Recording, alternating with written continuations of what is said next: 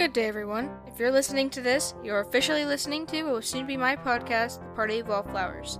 I hope you're having a wonderful Sunday, and this is your host, Haley Johnson. And today we will be discussing what this podcast is going to be about. As you will come to know, I've struggled through social anxiety throughout my entire life.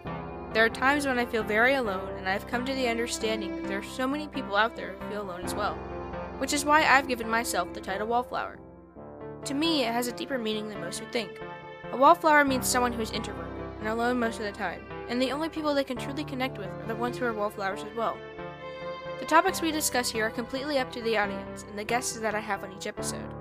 Tune in next Saturday, on May 2nd, to hear the first episode, where we will be talking about quarantine, who I am, and the topic of social anxiety. As you listen to this podcast, ask yourself what brought you here. This is meant to be a safe space for those who feel judged consistently in their lives.